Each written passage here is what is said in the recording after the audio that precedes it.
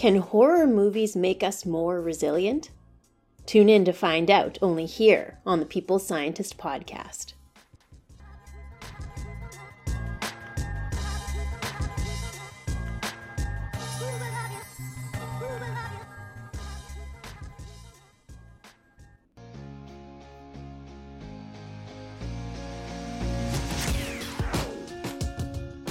You are listening to The People's Scientist, the podcast dedicated to helping us optimize our health with the latest scientific findings on neuroscience, physiology, and nutrition.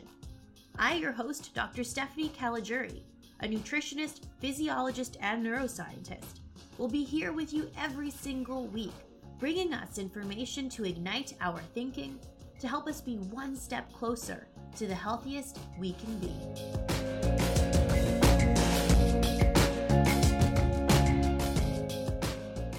Hello, my People Scientist Army, and welcome back to the People Scientist podcast for episode 117, where every episode I try to share some scientific evidence so we can all become a little bit smarter and a little bit healthier with every episode.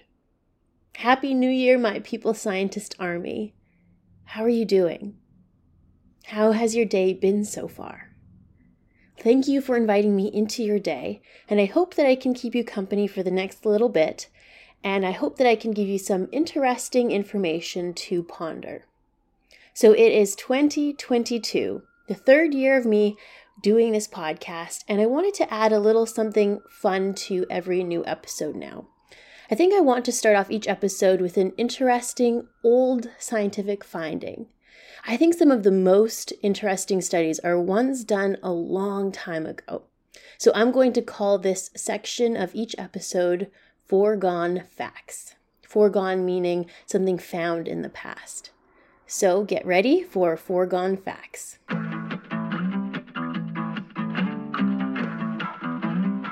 Back in June 1894, scientists were already aware of the uniqueness of our fingerprints. Because of how unique they are, they shortly thereafter began to be used in forensic crime scene investigation. Even identical twins that share the same DNA still have different fingerprints. In fact, in 1894, scientists reported that the chance of two people having identical fingerprints was 1 in 64 trillion. 1 in 64 trillion. So what does that really mean? Well, it is estimated that about 7.7 billion people currently exist on Earth, and about 107 billion people have ever lived on Earth. So chances are, no one on Earth has had identical fingerprints to another person ever. Like, my fingerprints have probably never been on any person on this Earth ever. How cool is that? Something truly unique that likely no one who has ever lived on this earth shares with us. So there's our foregone fact for today.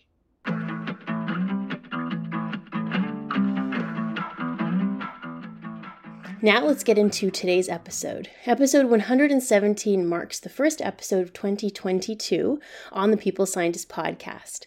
The new year is often a time for us to reflect on our last year, and for us to feel optimistic and to plan how we want our next year to go. Last year, the first episode of 2021, I did an episode on the neuroscience of goal setting and how we may use neuroscience to our advantage to help us create new habits and to break old habits. Well, this year, I felt like I was seeing too much posting about goal setting and goal making that I didn't want to do another episode on that. But a few of you requested I cover the topic. So what I'm going to do today is somewhat of a compromise. I'm going to start off the episode with some core takeaways of my episodes in the past about how we can use neuroscience to our advantage to start new habits and break old habits.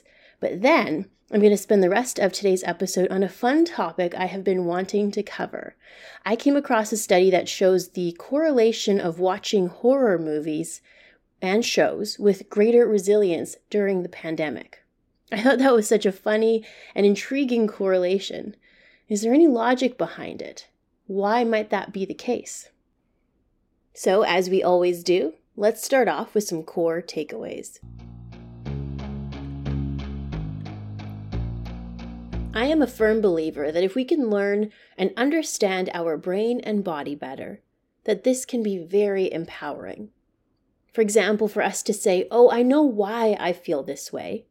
It is because my brain is responding to this, and I know I can get around this feeling by doing this. So in today's episode, that is what I hope to give you. For example, certain brain regions are activated when we form a habit, whether that habit be bad, like smoking cigarettes or eating junk food, or the habit can be good, like brushing our teeth twice daily or going for a walk every evening. The first step in breaking a habit is to activate our higher order brain regions, our logical thinking, planning brain regions. How do we do that? We have to become aware of our habits and question them. For example, why am I doing this? Second step, we are likely to develop some withdrawal if we want to break a habit. For example, withdrawal from quitting smoking or cutting out sugar. So we need to either prevent the activation of those brain regions involved in withdrawal, or replace that addictive, unhealthy habit with a healthy, rewarding thing like listening to our favorite music, heat, massage, comedy, exercise, socializing, etc. If our goal is to learn something new, a neuroscience-based tip is to learn it or review it right before bed or before taking a nap, as memory consolidation happens while we sleep. Trying to cut down on junk food but still have cravings? I talk about heat, sour, and bitter taste and how these may be ways to help with those food cravings as well. And I go into further detail in episode 87 too. Now, in the second part of today's episode, I talk about how horror movies may act as a safe environment of scenario training, meaning placing ourselves in hypothetical situations to help us regulate our emotions in scary scenarios, and to logically think about how we may act in these scenarios. This in itself may confer greater resilience. Now, let's get into those details.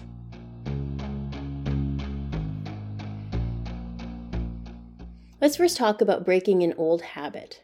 We know that certain brain regions, like portions of our striatum, regulate our ability to form automatic habits. We also know that if we want to break a bad habit, then we have to override those habit brain regions. Luckily, with neuroscience, we know how to do that. Very simply, to override a bad habit, we need to activate our conscious thought and decision-making brain regions. Essentially, what this means is the first step to breaking a bad habit is to be more mindful of our automatic subconscious actions. In fMRI studies, when people thought logically and started planning out their actions, brain regions involved in emotion and habit were less recruited. So what that means is we need to be conscious and logically think about the actions we take for our bad habits.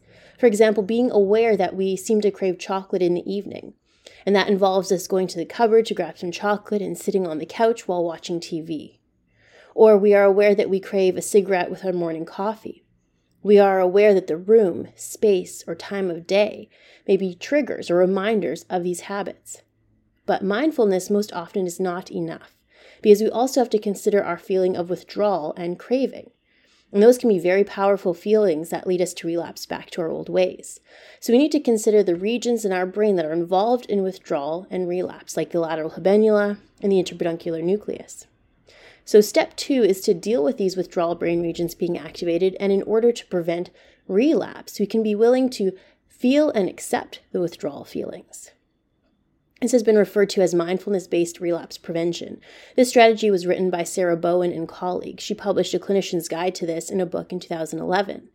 Essentially, this strategy is a meditation strategy that aims to train individuals to be more mindful and conscious of their thoughts, cravings, environment, and their goals, to become comfortable with our feelings of craving, and to learn that that is a part of changing and growing, and that we don't need to respond to these feelings of craving by giving in. A second option to deal with the craving and withdrawal is that we can replace our old habit with a new healthful, rewarding behavior to override these withdrawal brain regions. By rewarding, I mean something that releases dopamine in our brain reward regions that results in a pleasurable response. Many unhealthy and healthy things can do this. For example, nicotine, alcohol, sugar are unhealthy examples. But we can replace these with healthy, rewarding things that release dopamine, like exercise, heat, like a hot shower or sauna, music, dance, socializing, a massage, caffeine.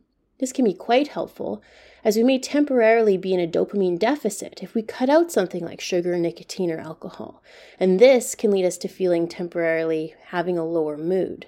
And this has actually been documented quite well in caffeine withdrawal too. I go into detail and provide clinical studies on these examples back in episode 1 and episode 58. So if you want to hear more about how to break an old habit, how to break sugar and food cravings, episode 1 and 58 are really great for that. A third step to override bad habits is to keep in mind our environment, our triggers, our cues that induce our craving. Our withdrawal brain regions are likely to be activated when we are in the same environment where we do our unhealthy habit. For example, if we eat desserts and unhealthy foods in our living room on the couch at 6 p.m. every evening, then being in that room is likely to activate our craving withdrawal brain regions, which can result in us relapsing and going back to our old ways. So how do we get around this? 2 ways: avoid that environment for a while or change what that environment means to you. Avoiding the environment is pretty self-explanatory, but let's say you can't avoid the environment. Then okay, change how it looks. I know that might sound silly, but we have seen this in preclinical studies time and time again. So for example, change the layout of the room. Move your couch around. Change the colors, like adding a new blanket, a new paint color. Face a different direction in the room. Add a new scent to the room using a diffuser. Put on music. You do something different in that room, like talk on the phone in that room instead. Read a book in that room. In preclinical models, if we change what the environment looks like, the conditioned preference, the withdrawal, the relapse for a drug or sugar declines. This is called conditioned place preference training. So to briefly recap, to break an old habit, we need to be aware and conscious of what we are doing in that habit in order to override the habitual centers of the brain. We need to question, why are we doing this? The second step is to deal with the potential withdrawal by becoming comfortable with that feeling, or by replacing that feeling with a healthy, rewarding thing, and avoiding that environment and the potential triggers. Now, how about starting a new habit? Lally and colleagues in the European Journal of Social Psychology in 2010 investigated habit formation in a clinical trial. The old question of how long does it take to form a new habit? They stated it takes anywhere from 18 to 254 days, with a median of 66 days. So the variation is quite high. So keep in mind that it may take longer than what we might expect in order to form a new healthy habit, and that's okay. The authors noted that if the action was simple, it is more likely to result in a strong habit versus a complex action. So for example, let's say we want to learn a new language. Memorizing 5 new words of a new language every day while brushing our teeth is more likely to form as a habit very quickly than if we were to choose to approach it by saying we will learn 5 verbs, 5 nouns, 5 questions, and 10 statements in a new language every day. So keeping our goal simple in the beginning may be a good idea, and then we can always expand our goal from there. In a review by Amaya and Smith published in 2018 in the journal Current Opinion in Behavioral Sciences, they note that the strength of a habit can be determined by the activity of the brain regions that regulate habitual learning. So one way to further activate these regions is to add on a new habit to a current habit. For example, if someone wants to learn a new language as their goal, what they could do is to attempt to learn 5 new words every time they brush their teeth in the morning and evening. They brush their teeth twice a day, and that is quite an ingrained habit already. So now they are adding a new habit to that old habit. This makes it easier to attain because their old habit is already so ingrained in their routine and likely already activating these habitual brain regions.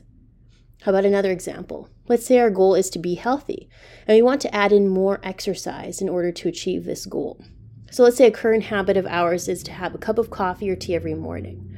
What we can do is add to that habit or routine. For example, we can choose to walk 10 blocks to get our coffee or tea now, instead of getting it right at work.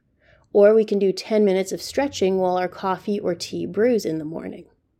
Another example, let's say you like to be on your phone when you wake up or before going to bed. How about stretching while being on your phone? That is one quick way of adding new habits to our already ingrained routine. Or if you have a video chat hangout every week with our friends, we can do some exercises during that. Another way to increase the likelihood that a new habit sticks is to add in components that release dopamine in our brain reward regions.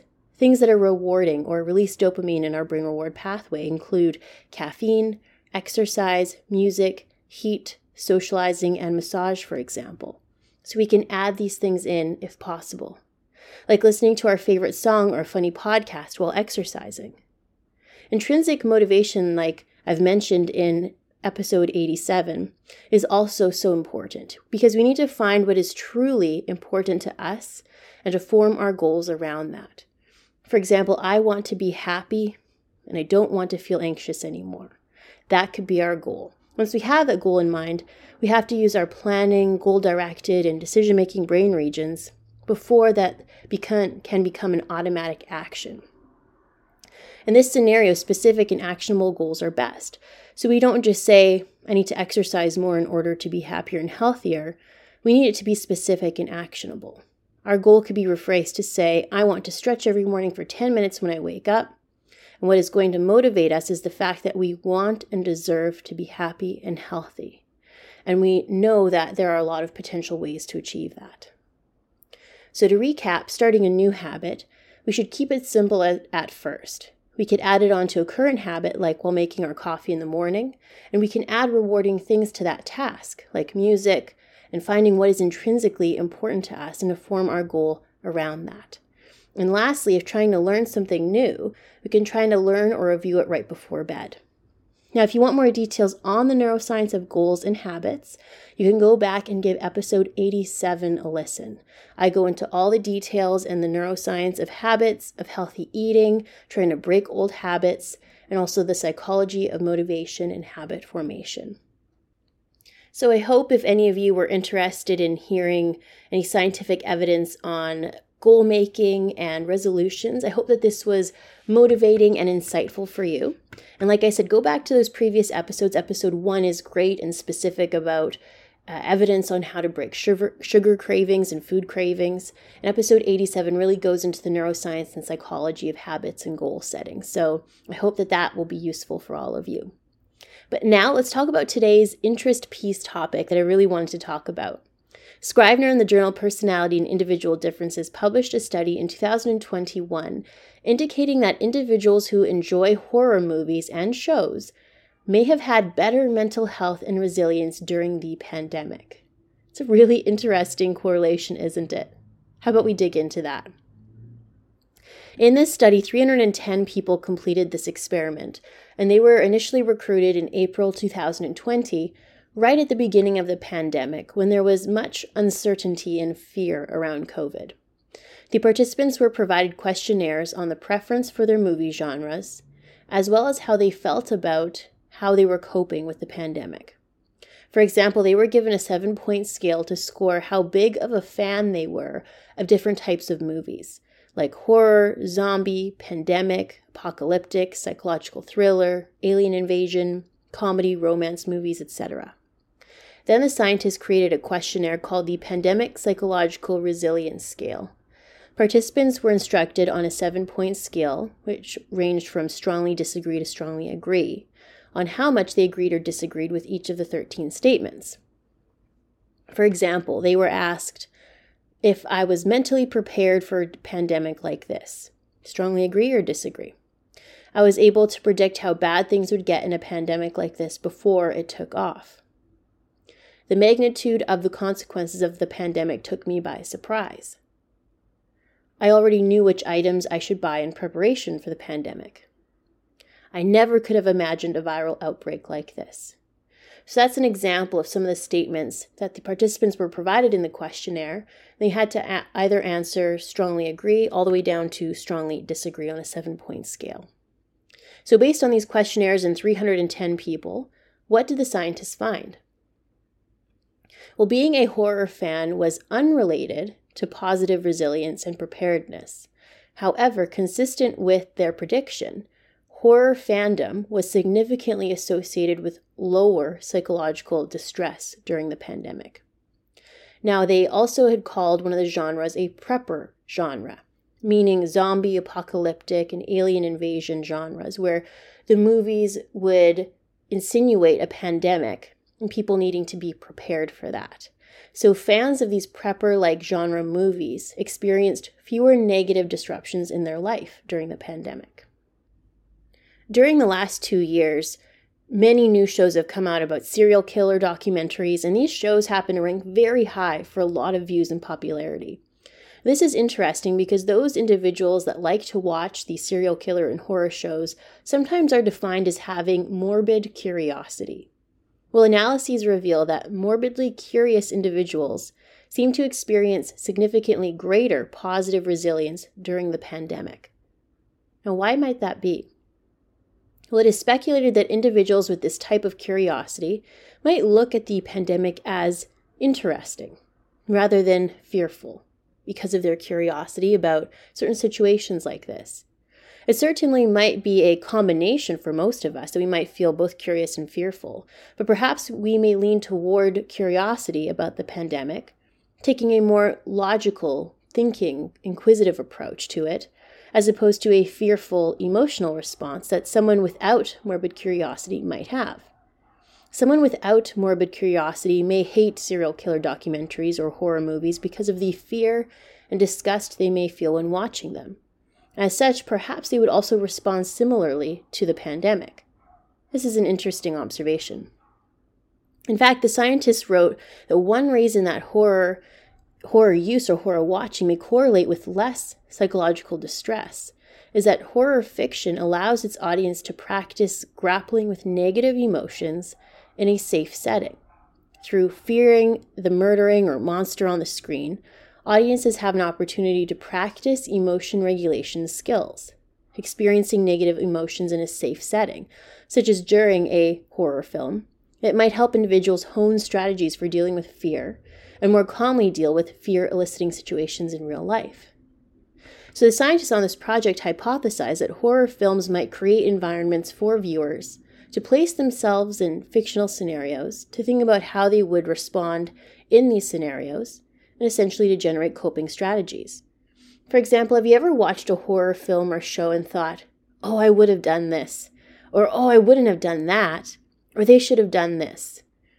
If we have thought that, that means we took a logical approach, placing ourselves in the situation and thinking about how we would and how we should respond.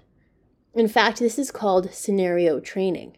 In the military, they put their officers through many dangerous hypothetical scenarios to see how they would act and to train them in how they should properly react. The goal of scenario training in the military is 1, to desensitize individuals to dangerous or scary scenarios, so hopefully they do not freeze or feel shock in the real-life event. 2, to learn about oneself and how we might respond. And 3, to train oneself to respond appropriately. So should we all watch horror movies? Should we all place ourselves in these scenario trainings, for example? Well, that is up to you. The scientists don't conclude that or suggest that, but what an interesting thought that horror movies act as scenario training for us, to give us an opportunity to regulate our emotions to a scary situation, but in a safe environment, for us to logically realize that certain scary, dangerous situations are possible. That in itself can be very useful to avoid shock and surprise. It can desensitize us and prevent that shock and surprise. And we might be able to also see how others respond in this situation by watching the movie and think how we might and how we should respond. This type of experience might prepare us for real-world situations like scenario training. How cool. So that is a wrap, my People Scientist Army, episode 117, the first episode of 2022. It is kind of a mishmash of topics today. I talked about how we truly are unique with our fingerprints, that likely no one on this earth ever has had the same fingerprint as us. I talk about the neuroscience of goal making. Go back to episode 87 if that topic interests you. And then I talk about how a study found a correlation with people who are fans of horror films and shows, and how they had better scores for resilience during the pandemic. This may be because horror films create a safe scenario training environment for us. What an interesting thought. What do you think? Do you like watching horror films? Do you feel like perhaps that helped prepare you for the situation in the last 2 years? I'd love to hear what you think. Now, I don't make any money on the podcast, and I don't take any sponsors for the show. I just do it because I love doing the podcast. So if you really like the show and want to say thank you, you could buy me a coffee to say thanks for the episode, and you can do so via Venmo or Patreon. The info on how to do that is in the description box to this episode. If you by chance want to see some of the papers I mention in each episode, make sure to follow me on social media where I share those and some extra tidbits of information. I'm most active on Instagram, but I'm also on Twitter, Facebook, LinkedIn, and TikTok. My handles are in the description box too. And I hope you all have an awesome week. I look forward to interacting with all of you on social media. I will be back here with another podcast episode in 2 weeks' time. I think I'm going to stick to a 2-week podcast schedule for now. I may change it up and go back to weekly, but I'm working hard to get some grants and papers published this year. So let's see how 2022 goes. I hope your 2022 will start off well for you. See you all soon, and bye for now. I am a scientist simply sharing scientific evidence. Some of the clinical interventions I discuss are not appropriate for everyone. Before making any changes to your diet or lifestyle, please do consult the advice of your physician or dietitian. My opinions expressed here do not necessarily reflect those of Mount Sinai Hospital and its affiliates.